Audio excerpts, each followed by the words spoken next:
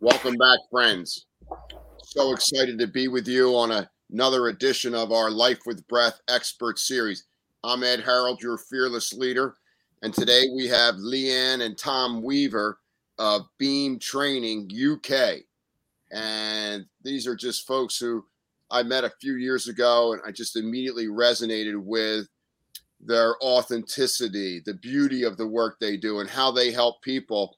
And I thought, what a great way to kick off spring in 2022 with the amazing Leanne and Tom Weaver. So welcome, guys. Hi, Ed. Thank you for having us.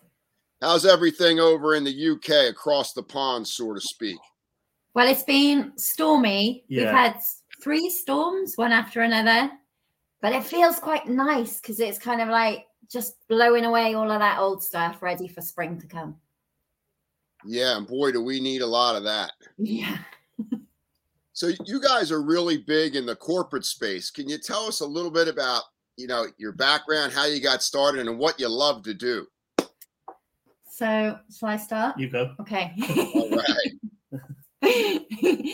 So I started Beam just around 10 years ago.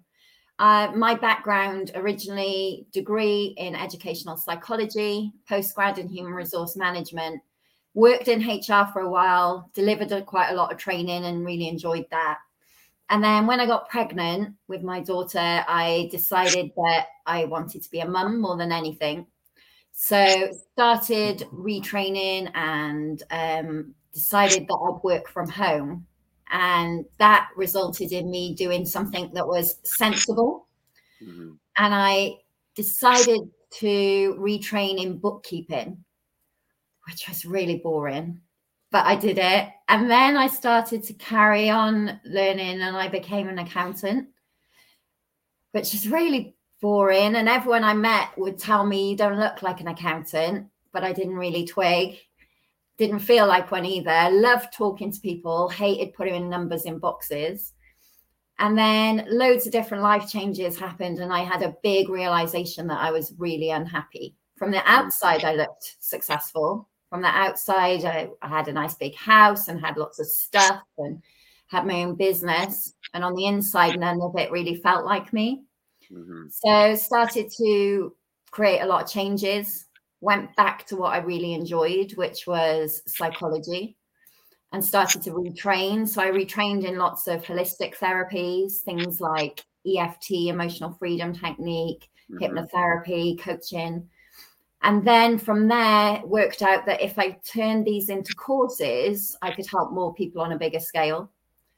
And that started with me doing private courses on a weekend. And then I got invited into companies and we started to make that a little bit more corporate and professional. And that grew quite a lot. And then in 2019, got to a stage with the organization where I either had to give up training so I could run the business, or I had to bring someone in to run the business. And Tom was a project manager for building sites, was coming to the end of a contract. And so I knew I didn't want to give up training. So I thought, who better to bring in to run the business but Tom? So that's how you came on board. It is. I was always jealous because I'd come home from the end of the day and, in construction, there's a lot of people that complain and you're constantly trying to solve problems. And I'd come back and Leanne would be like, hear what my clients had to say about me today. And I was always thought, I'm in the wrong business. I get hate all day and Leanne gets praise and love all day. And I thought, well, she's really helping. And I've always liked to help others. And so I thought it'd be a great opportunity as my contract was coming to an end that I'd be able to manage the business and see what was going on and help out and help grow. And not long after I joined Beam, I realized that actually I think I need to understand this a bit more in detail. So I started training to become a coach and understand how you really get to help people. And then that's when it led to breath work for me. After reading a few books, and then I realized this stuff is life-changing. And I haven't looked back since, and I'm really happy being a part of Beam. That's super exciting, and it really resonates with the fact that we need to continue as individuals to grow from the inside out. You know, we make these decisions in our 20s, and you know, it's like our parents, you know, they just kept doing it all the way to the end. And we see so much of the younger generation. You know, we tried something on in the 20s, you know, and the suit didn't really fit. It just intuitively, I didn't feel like this is what I'm on earth to do. And it starts with giving yourself permission to maybe explore that, being uncomfortable at what I'm doing. It's not really fulfilling me. I'm not getting a good night's sleep. I'm not feeling emotionally as stable as I'd like. And you begin to let the mind wander into other thought forms, which seem to be more organic and natural, but completely different than what your original plan was, you know, 5 or 10 years ago. And, you know, trusting, you know, throwing everything out the window, so to speak, and then trying something new takes a lot of heart. You know, it takes a lot of heart to look at those old thoughts and say, you know, you were great at the time, but I think I found a better version of myself to bring forward for the rest of my life. How was that little transition for you guys? That is challenging, because I definitely, in the work I do, so I do a lot of one-to-one therapy and I do the corporate training. And I meet people all the time that have got themselves into a situation where they almost feel cornered, which is exactly what I felt. It's almost like I've made my bed, so I've got to lie in it.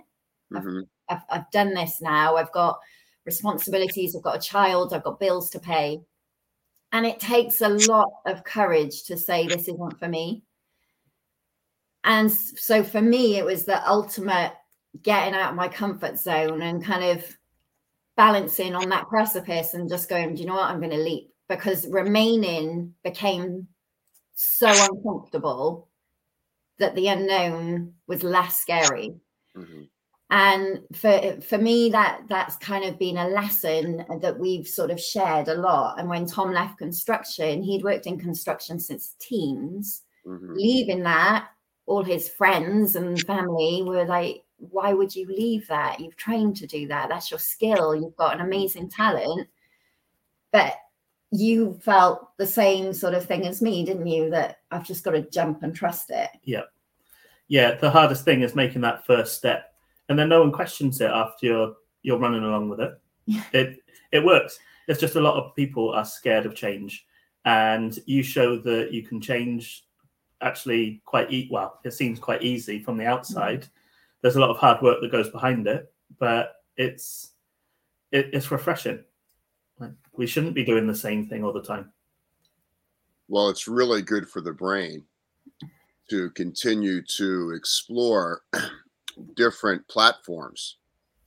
I read a research article the other day about 4 different types of intelligence: IQ, EQ, social adaptability, and adversarial intelligence, when there's resistance. And I really enjoyed that, because when I was a kid growing up, there wasn't emotional intelligence. There was just IQ, and you got your score, you took your test, and, you know, you were either this or that, or you were labeled. And, you know, you kind of, if you didn't fit into it, you know, the repetition, the memorization model of the left prefrontal cortex, you kind of felt a little left out. You know, everybody was getting the A's and B's, and you were struggling to get the C's and the D's, but you still thought you had value. But it wasn't shown in your scholarly system. And over in the 80s and 90s, we began to develop this thing about feelings. And feelings somehow have an intelligence in regard to how we interact with ourselves internally. I feel good, I feel bad, I feel pleasure, I feel pain. And then how we interact with others.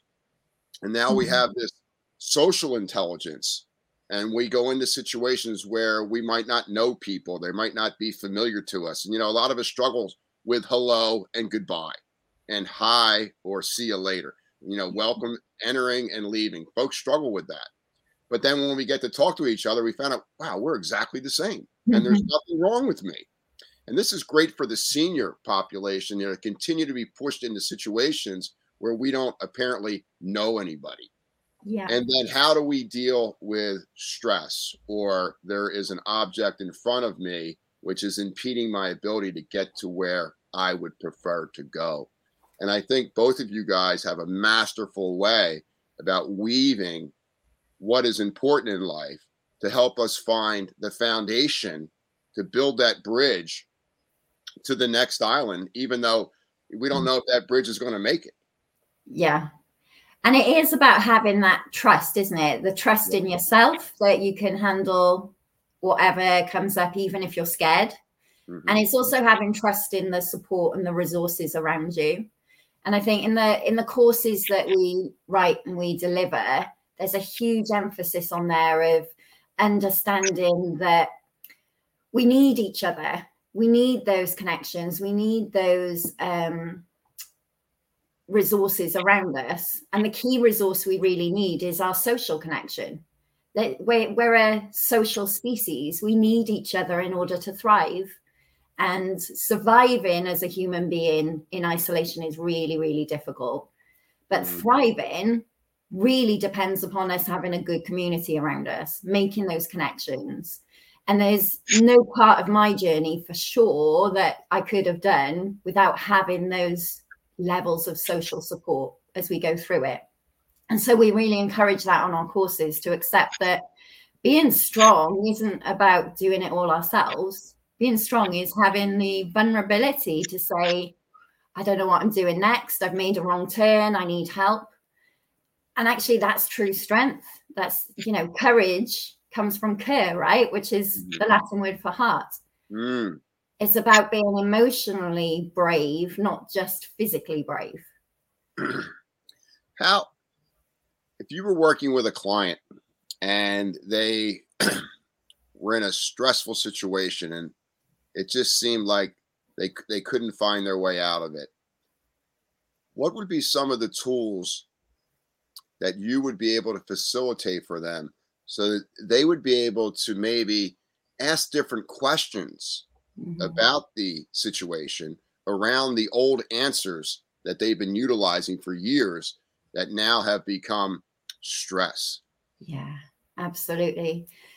The first step for me is understanding what stress is. Right. And understanding, first of all, that not all stress is bad. We need stress to survive. There is healthy stress. Understanding what happens to the brain when we're stressed is really crucial. And I truly believe that if we all understood this a little bit more, we'd be able to understand our responses a lot more. Mm-hmm. So in order to explain that, I tend to use a combination of a bit of neuroscience, a little bit of Professor Steve Peters' chimp paradox, and a bit of Dan Siegel as well. So in very basic terms, I explain that even though we've got this one brain, it works with different functions. So different parts of the brain will take dominance depending on what's going on. And three of the key parts of the brain are the limbic region, which is responsible for survival, which is definitely where stress will go, where stress is triggered. And we've got the prefrontal cortex, which is the human part of the brain. So that's critical thinking and reasoning. And then we've got the parietal, which is the computer part of the brain. It's the bit that we live on autopilot with. So Dan Siegel uses something called a hand model to explain these parts of the brain. And I don't know if you've come across it, but it's incredible. Masterful work. Dan Siegel's books are great. Absolutely. His work in sort of understanding children is amazing, but I think we need to start with the adults. We need to understand it. And he uses his fists like that. So with the thumb tucked in, the hand over. And so those three parts of the brain I've just explained. So the thumb here is the limbic region. So this is where the amygdala lives. Then if we curl that over, we've got the cortex and then the prefrontal cortex. And then the parietal's just at the back. So when we receive information, it goes up the spinal cord into the brainstem. And then it passes through the limbic region to check if we're safe. So if I was out and about and I saw a lion walking towards me, that information is going to go up here. It's going to pass through the limbic region. The limbic region is going to light up. And as Dan Siegel brilliantly puts it, he says, then we flip our lid. So we disconnect the prefrontal cortex and we start operating from our survival brain, which triggers those fight or flight responses. Now, that's great in terms of our physical survival, but this also happens if we imagine a threat. This also happens if it's a more emotional threat. Mhm. So, for example, if I'm sat doing some work and an email comes through that I don't like, Ha! I can flip my lid. That never happens. And as soon as we flip our lid, we're no longer in our nice, calm human brain. Stress has started to flood our systems. So things like cortisol, adrenaline are flooding us. The brain is now in survival mode, doesn't care about long-term consequences. So understanding that flipping our lid is normal. We will do that as our brain's response to stress, but then getting perspective on, actually, is this a life or death situation? Mhm. Am I being chased by the lion, or is this just an email I don't like? Mhm. And making sure that really we learn great ways to put our lid back on. And the number one way that I know of putting our lid back on is through the breath. That's like the most effective way for us to start to calm down that stress response, because, as you know, Ed, every single breath tells the brain how we're feeling, but we don't consciously pay attention to every single breath. And so when I start getting stressed, my breathing pattern will change. Mhm.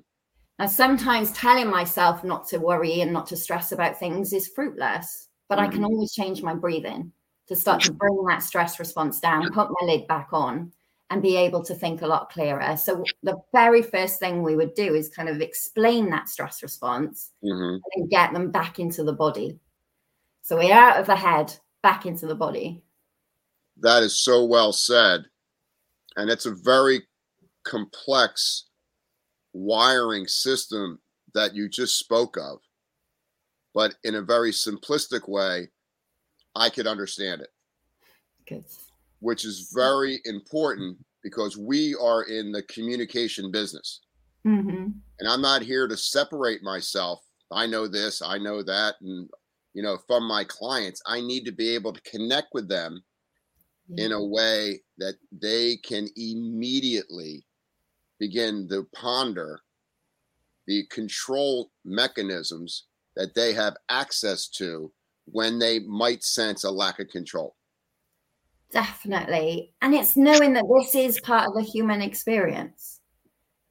Now, it doesn't mean that gets us off taking responsibility. If we lose our temper and we speak badly to our partner or our kids, that doesn't mean, well, it's not my fault. I flipped my lid. As Steve Peters would call it, that means that our chimp is in charge when that happens. I still have responsibility for managing that. Could be an improvement. Maybe. It does make us realize that actually every single one of us is managing that. And we're now in an environment where stress is not a daily occurrence. For some people, stress is a moment-to-moment occurrence. We're not having to deal with a tiger chasing us like our ancestors. We're having to deal with a dozen tigers surrounding us all day long. And that could be money worries, work worries, relationship stress. And so loads of us are operating from a flip lid perspective, moment to moment. Tom, when you're very familiar with breath work, and breath work has been my life. And I'd like to get your take on how you can use the breath to kind of keep that brain calm and satiated when we're in an uncomfortable situation. Well, I mean, there's countless techniques that you can use, but we love, it's bringing yourself back, grounding yourself, flipping that switch. It's just changing your physiology in those moments of difficult times or a challenging situation, that then it takes you away from that stress. And a couple of breaths, sat up straight, chin down, your feet on the floor, you could be stood up, and those breaths change that physiology straight away. So it just takes you one step away. You're able to gain perspective on the situation and able to assess what you're going to do next, rather than, like Leanne says, you're still responding in chimp mode. It quickly takes you away from that and just gives you a couple of seconds to breathe and then get back. So, and it's so simple. Well, most of the major transformational things in our life are simple, but there seems to be a part of our brain that we've activated that we only trust things that are complex. Yeah. And complex things work. Real long words that we can't spell that are on prescription bottles are more important than me learning how to breathe. I mean, it can be a challenge. Even someone that loves to read about breath and, study it and practice it constantly. I must admit, there are times where I'm stressed or a little bit angry where I forget to step out of that situation. But by practicing it, even if it's a minute or so later, you can bring back that control. And, everyone forgets a little bit at the start, but having that practice and understanding, just how to quickly change and flip that switch it's a really, really key tool. What's amazing is when we're triggered, the first thing we do is we have this limbic system that wants to escape the intruder, wants to run away from it. The problem with that is there's no eyes in the back of our head. We can't see the size of intruder. We just know that there's the sense of threat. So the first thing we do is we shorten our exhale and we begin to lose the power of carbon dioxide. Folks forget that you're exhaling as much air as you're inhaling. CO2 is not bad. If we can hang in there with that intruder, slow that exhale down, and the exhale is going to allow carbon, because we're carbon beings, to basically begin to incinerate and burn, transform the intruder. You have the oxygen, which is allowing you to hang in there with the experience. You're not depriving the brain of oxygen. And you're taking the O2 of the exhale and you're adding that to the O2 of the next inhale. You're oxygenating and circulating through the inflammatory response of the intruder. Because most of the intruders that we're dealing with are not new. They come to us in different flavors, different colors, different names, different objects, but they're all coming back to something that has occurred probably years ago when we didn't have the skills to address properly stress. Yeah, absolutely. And I think we forget that we've got all of these thousands of years of programming and wiring in our DNA, and yet we've got a tiny amount of time living in this kind of environment. This is a wake-up call.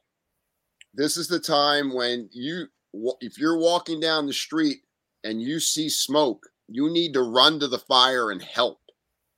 You don't need to run away from it and call someone else. This is a time for all of us to reach inside ourselves and find whatever wherefore you have to bring your finest self forward when there is an event that we normally like, whoa, that's too big for me. Yeah. I love that. We've been spending quite a bit of time lately talking about being a hero and what that means. Yes. And the etymology of the word hero isn't this kind of fearless warrior. It's a protector who has strength enough for two. That's like what a hero is meant to do. And oh my goodness, if we could all step into a heroic version of ourselves right now and just have strength for those who are lacking it right now, it could change so much for us. So we quite often talk about sort of being our own hero and stepping into that. And the hero wears many outfits. Sometimes the hero has his or her pajamas on, and it takes a tremendous amount of strength and courage just to put your feet on the floor and get out of bed and take a step towards going to work or making breakfast for yourself and nurturing yourself or taking care of a loved one, because today is just going to be this unbelievable, terrible experience. Sometimes heroes just need to get vertical. Yeah. And that's how simple it is. It's overcoming whatever obstacle the universe has placed on your doorstep at this particular moment. You know, failure doesn't exist on earth. You've already won the lottery. You have a body and you have opportunities. There's only lessons. And sometimes we get into these mindsets where we think we know it all. And that's a surefire way to know the trouble's coming to your door. You know, we need to continue to learn. We know how good continued learning is for the brain. And where we're not growing, we begin to slowly decay and die. And then that happens in the body. And when it happens in the body, it happens up here. How do we get back? So much of the breathing that we teach, what are we actually teaching? We're teaching folks how to remember how they were breathing when they were 2 years old. It's amazing. It's an unlearning rather than a learning. Yeah, and it's great to know that everything that you're going to learn in your life is really you're kind of remembering that you know stuff. You're not really learning anything new. Every time you have a breakthrough, something turns on inside of you. You're like, oh, I know that. I knew that. You know, it's just so funny. It's like peeling an onion, and you just keep going deeper and deeper in. And the further you go, the less fear there seems to be in our sensory perception of the external environment. So the further the breath can take us inside ourselves, the further we appear to be able to see outside of ourselves. And the further we can see outside of ourselves, the more self-confidence we have, the more self-esteem we have, the easier it is to adapt to environments that 6 months ago were uncomfortable. I think this is a lot of the mastery of what you guys bring. Thank you for that. It is about adaptability, and that came from your wisdom, really. Well, yeah. I mean, when the pandemic did hit, you know, there were many conversations about how business was going to go, because, you know, all of our training 2 years ago was live, and we'd go into people's offices, and overnight that stopped. So, you know, just the realization that we are very adaptable, even as human beings. You know, we can change anything. We can survive anywhere. We just need to stop looking in the same direction, and we need to look at, we've got infinite possibilities. Beautiful. So well. You know, and that's what makes us adaptable. Definitely. So when I see you guys, I see both of you have this huge heart. And Tom, your heart is as big as the globe. And then we have Leanne, who has this great heart, but also accrued these skills about how to work so skillfully with the human brain. How do you guys combine that in programming to help individuals and companies? Good question. Tom and I have a lot of similarities and a lot of similar interests, which is great, because we're both really passionate about constantly learning, continuous development, and we talk about that all the time. But what I lack, Tom has, and what Tom lacks, I have, which really is complementary. So when we're looking at designing new content and creating new courses, I might come up with an idea and put in my bit, but then Tom comes and adds his bit and his expertise. And Tom has a really interesting way of looking at the world. It's different to the way I look at the world. So Tom is the eternal optimist. Tom is incredibly positive about everything. Yeah. I did a test recently and found out Tom's an optimist and I'm a realist. So I'm not a pessimist, but I'm a realist.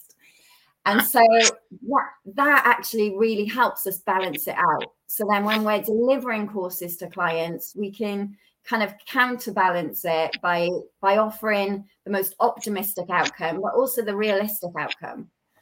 So we focus a lot on making sure that every course we have has a variety of tools that will speak to different kinds of people. Yeah. So different learners, different ages, different backgrounds.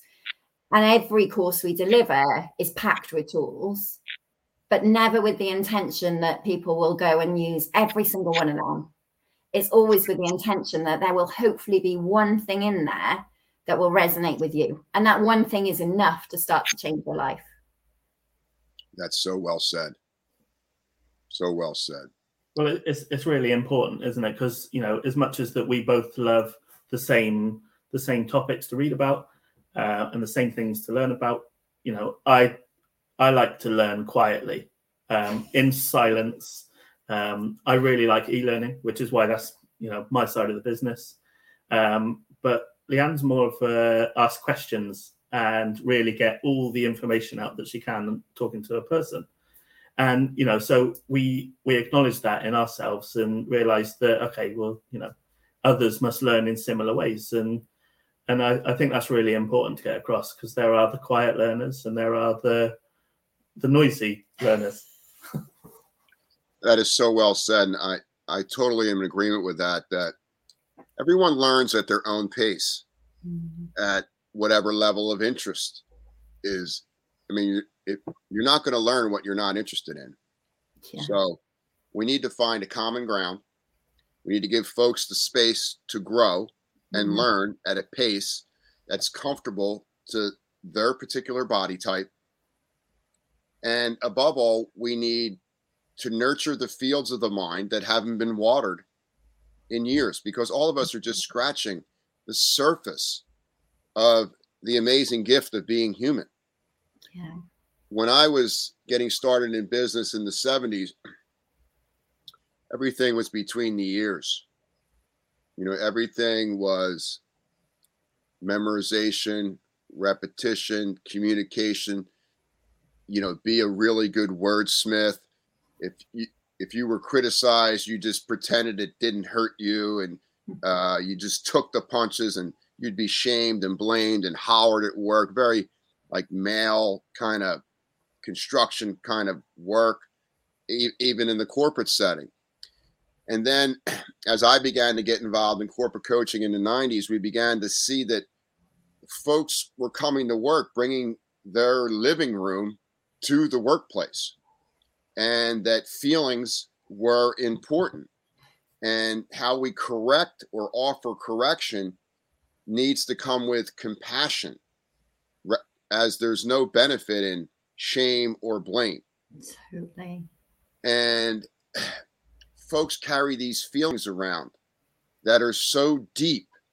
But the problem with the feelings is that since we've never really examined our feelings, there's a deep cavern in between superiority feelings and inferiority feelings.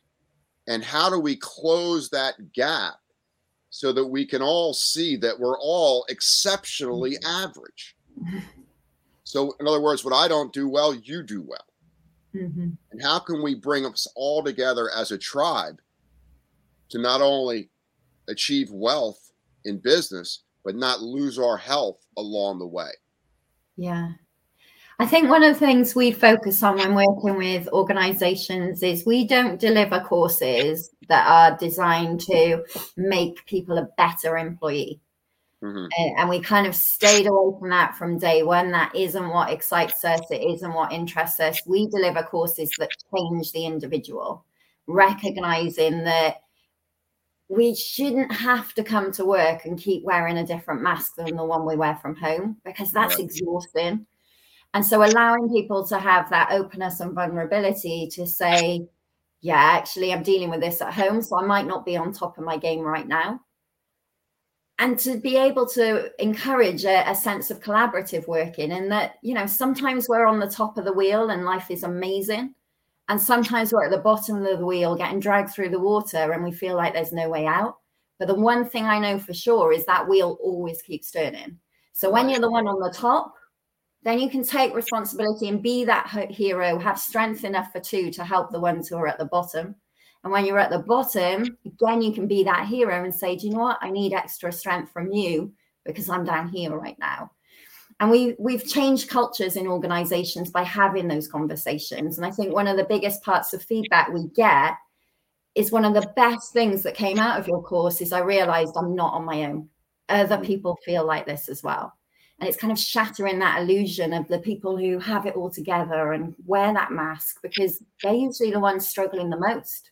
Mm-hmm. And that vulnerability brings that togetherness. It creates those supportive cultures, which is the change that's needed in a lot of large organizations. Mm-hmm. Having that feeling like, because, you know, there could be thousands of employees, but then as soon as you realize you're not alone and you realize there are, you know, say in the cohorts, there could be 15 and they stay connected. Mm-hmm. And, you know, when they realize that they've got that support, they become taller, they become braver and full of way more courage.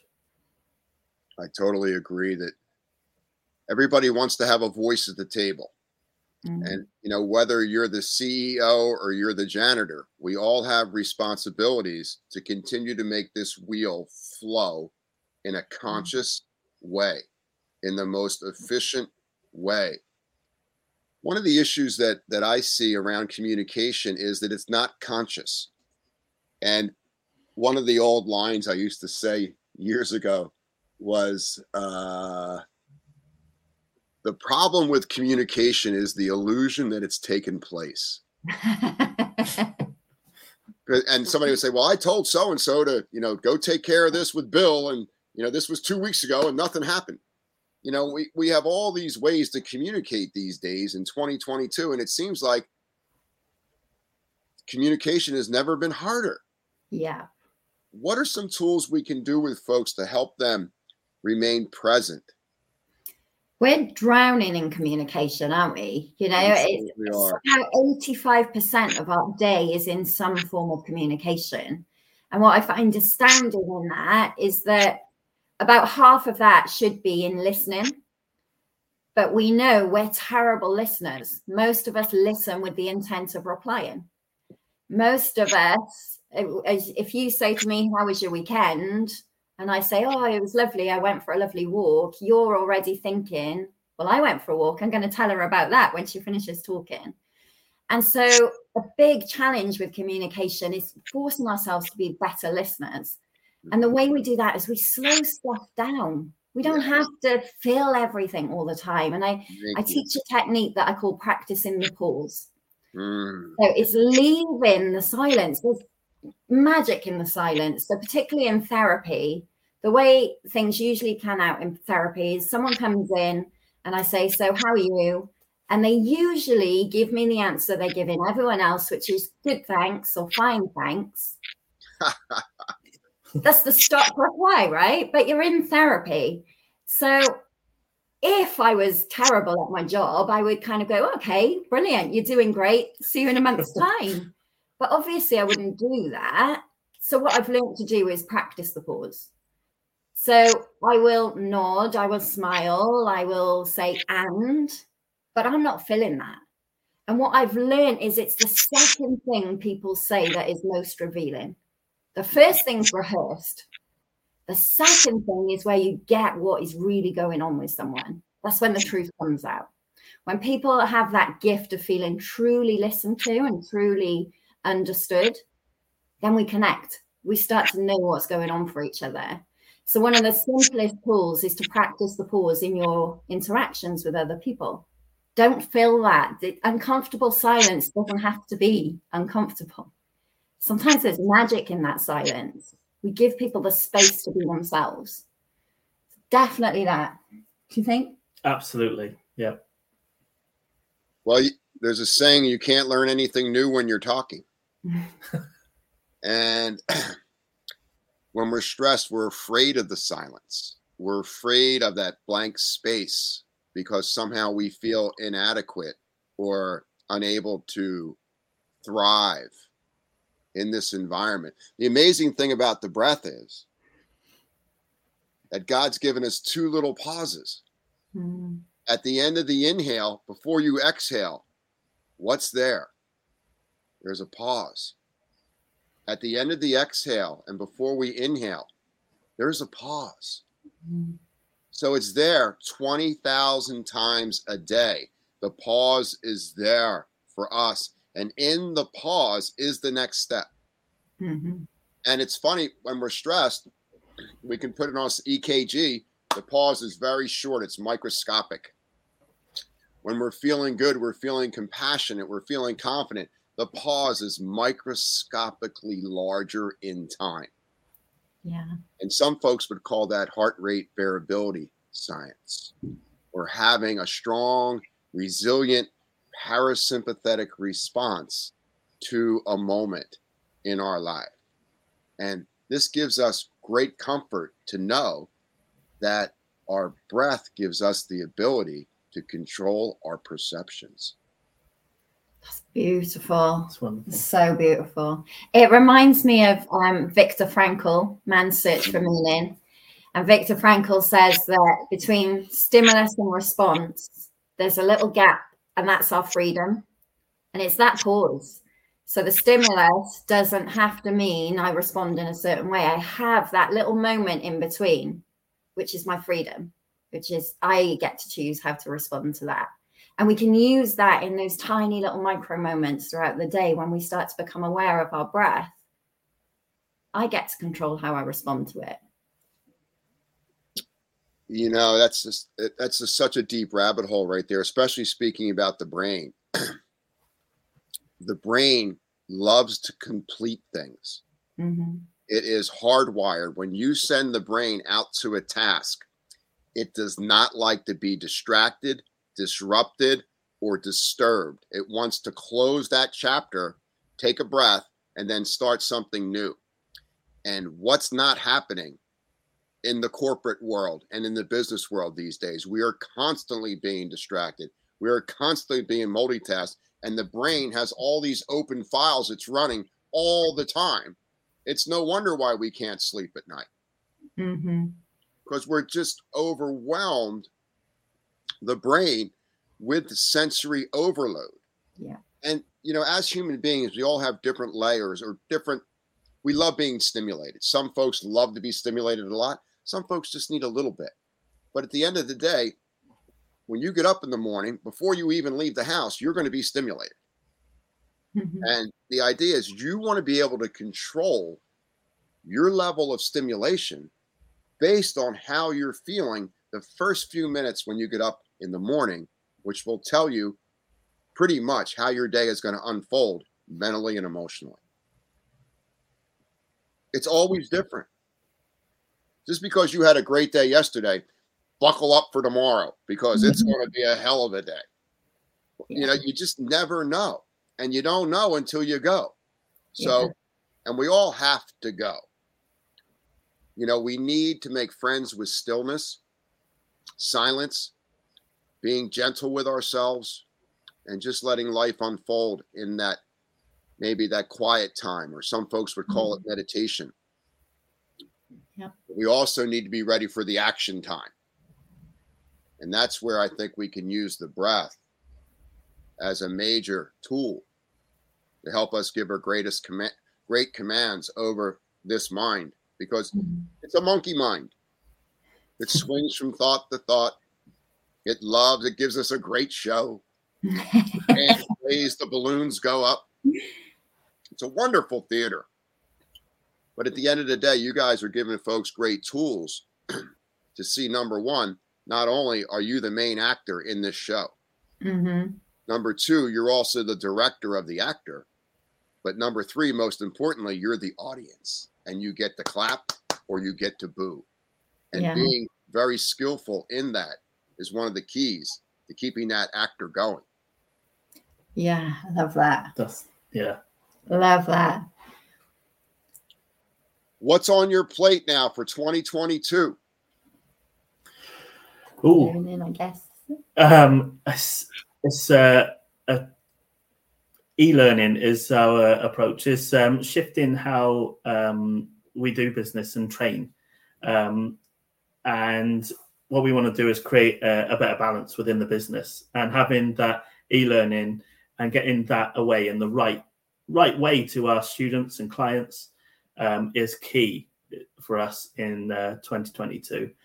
And I think we're going to be taking a lot of recovery breaks and resting.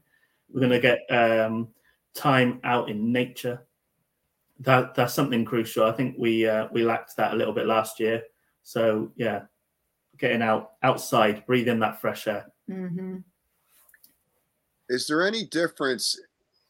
Well, obviously there's a difference. What are some of the differences that we can overcome from going from working face to face with human contact and eye contact and watching body language, and then making this step into e-learning. It seemed like it was a big deal, but now that we've been in it for a while, the masterful folks like yourself have been able to transcend that communication. We make sure that ours is still really personable. Mm-hmm. And I think that's really important. So there's still a lot of contact with the Beam team. There's videos, there's ability to interact, ask questions. And I think that's really important. I think when Tom was talking earlier about the different types of learners, what we've learned is there are some people that absolutely will never like e-learning. They need to be with people. They need that discipline really of being accountable around other people. Mm-hmm. And then there are other people that will never like being in a room full of people learning, and they absolutely love e-learning. Well said. So no one size fits all for it. We know that, but we try and make sure that the content, and Tom is amazing at this, that there's a mix of auditory, visual, kinesthetic, there's videos, there's audios. It's very interactive to try and get that sense of I am dealing with a person, not a computer. Mm-hmm. Which is crucial to having either me or Leanne in the e-learning as well. You know, it's very much a blended approach. It's not just reading from page to page. You know, there's making sure that that brain is engaged on many different levels: tasks, videos, reading, audio, you know, workbooks. You know, having to really encompass every type of learning is the key to success. Is not making it boring. People need to be engaged, and people need to feel like this is fun, because that's the best way people learn. Mm-hmm. Without a doubt. Without sharing any trade secrets or names, what are some of the highlights of your career where you've taken a situation or a person and you just thought this plane was going down, and it turned around to be the most amazing rose that came out of it? So the first one that comes to my mind, with the work that I've done face to face, I know that the work we've done has saved lives. People have told me that. But the first one that comes to mind is someone through their company was selected to go on one of my courses. It was about resilience. And they did that course, and they engaged, but, you know, nothing exceptional, really. You know, it was a usual engagement. And at the very end, they spoke to me privately and told me that the day they had found out they were going on the course, before they had that email, they had gone to the shop and they'd got a lot of tablets, and they planned that evening to end their life. And then when they came back to their desk, they had an email saying, you've been selected to go on this program. And they took it as a sign. Thank God. They took it as a sign that maybe I'll wait. And not only is that person still here, that person is the brightest, most wonderful, shining star. They're an amazing advocate for others, amazing support. And thank goodness they know that they not only have amazing things to live for, but they know that even when life challenges them, invariably, they have tools and support and everything they need to still remain here, because they are important. They're needed here. So that was the one that came to my mind first of all, because that person was showing up. No one had any idea that that was their plan. And yet that was their plan. And I've definitely learned that over the years, that very often we wear these masks so tightly that we can conceal the most darkest, most difficult secrets. Wow, man, that brings tears to my eyes. Thank you so much for being there for that human being.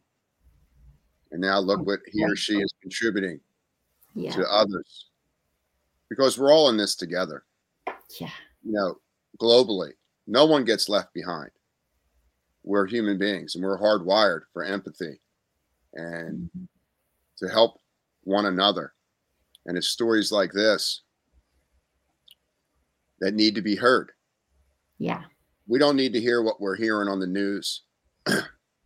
We need to hear stories like this. Yeah. And change this psychological kind of parasite that we all have, that we are so hard on ourselves, but we let everybody else in our life slide. Yeah. Why does this happen? Somewhere along the line, we've picked up, it's become fashionable to cannibalize ourselves and then let everybody else slide. How do we get folks back into the mindset that you are so valuable? There is a purpose for you being here. It might be beyond what you can see today, but that doesn't mean that we don't stop digging in the mind of life. Yeah. I think there's a couple of layers to that. I think it's realizing that every single thing on this planet has a purpose.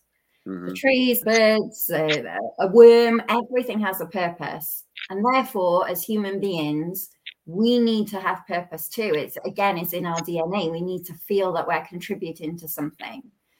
And so we may have lost our way with that, but sometimes that purpose is literally just speaking to your neighbor. That purpose is just kind of saying a kind word to someone. I think also one of the things I hear more than anything else is I'm not good enough. And I've never yet met a person when I say, well, what would good enough look like? Nobody can answer that for me. Nobody can give me a succinct definition of what good enough is. So we beat ourselves up with this idea that I'm not good enough without giving ourselves an opportunity to ever measure up, because I've never worked out what enough is. And actually, the honest answer is every single one of us is enough. We're all works in progress. We can all do better, and we may do something today that tomorrow we would never repeat. But we're enough just by our being. And so something that I have in my head quite often and that I share with clients is, in this moment, what would the best version of me do right now? And that just helps us to show up, to kind of, again, be that hero, to stop up and just go, I can't think too far ahead, but in this moment, what would that best version of me do? And so I think it's recognizing we're all works in progress. We're all flawed. There has been billions of us, and so far there has never been a perfect human being. And so all we can do is our best. And if we mess up today, we can just try and do better tomorrow. I think there's a tool that you taught me, actually, of dealing with your inner critic. And it's something that's really simple, and I like it. And obviously, it's just simply, because we have those voices, and that inner critic, and simply by naming that inner critic and telling it to go away. You can name it anything you like. I mean, my name's Tom, so my inner critic's Tim. And I just tell Tim to get off, and it's, obviously not out loud, and it really helps. If there's times where I feel like I'm not, I'm having that self-doubt, I'm like, see you later, Tim. You're not invited. And it's another small technique that just, it really helps. And it's I think in our feedback, we've had quite a lot where people have really liked and resonated with that tool as well. I love that, Tom. I love, you must communicate. That is the purpose of free will, the ability to communicate outside of our ancestors. And if we can communicate with the intruder, there's an opportunity for shift. If we stop communicating and we begin to compete with it or judge it, we are immediately taken back to the old layer. Yeah. The short version might be, love the parts of yourself that you're at war with. And then it's all done, because there's no more war. Or at least like it.